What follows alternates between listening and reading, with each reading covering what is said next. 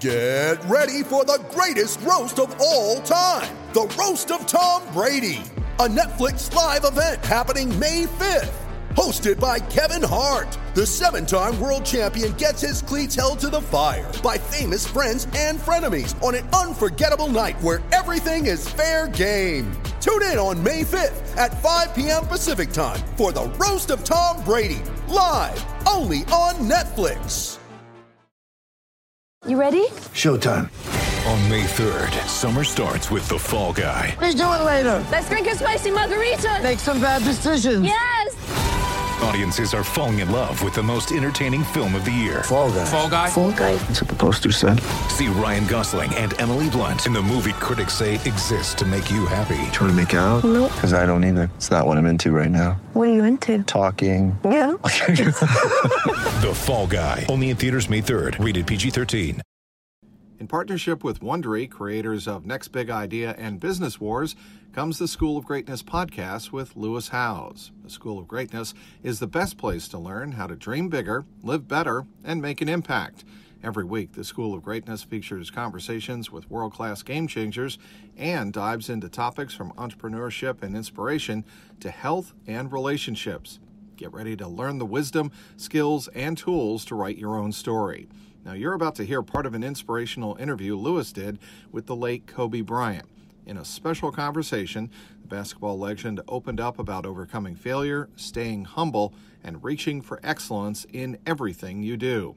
As you're listening, subscribe to the School of Greatness with Lewis Howes on Apple Podcasts, Spotify, or wherever you're listening right now.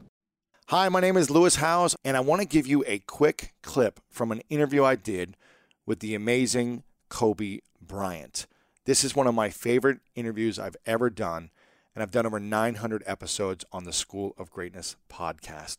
And I had such an honor and a privilege to sit down with this icon, this legend, not only in sports, but business and as a father. And in this episode, he truly dives in and talks about what it takes to become a champion and build a championship team. He talks about his dedication to his family and what love means to him. He talks about his definition of greatness and the Mamba mentality. This is all about the mindset and life approach post his NBA career. And some of the most influential people in the world said this was the greatest interview he's ever done because of what he's about to share right now.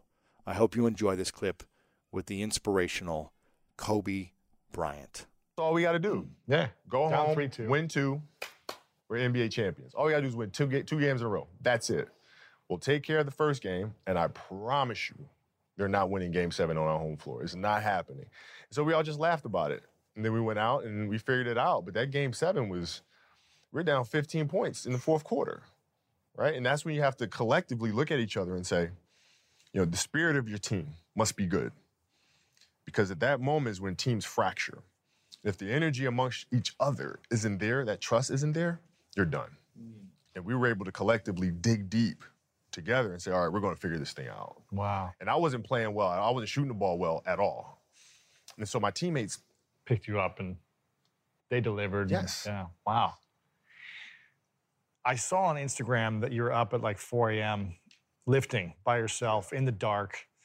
And again, you've had one of the most incredible careers, arguably of all time, made all the money in the world, got a freaking Oscar now. You've got all these other things happening, and yet you're still waking up, or at least you're in the gym at 4 a.m. working out, and you just turned 40, right? Which, congratulations, by the way. Thank you. I hope I look as good as you at 40.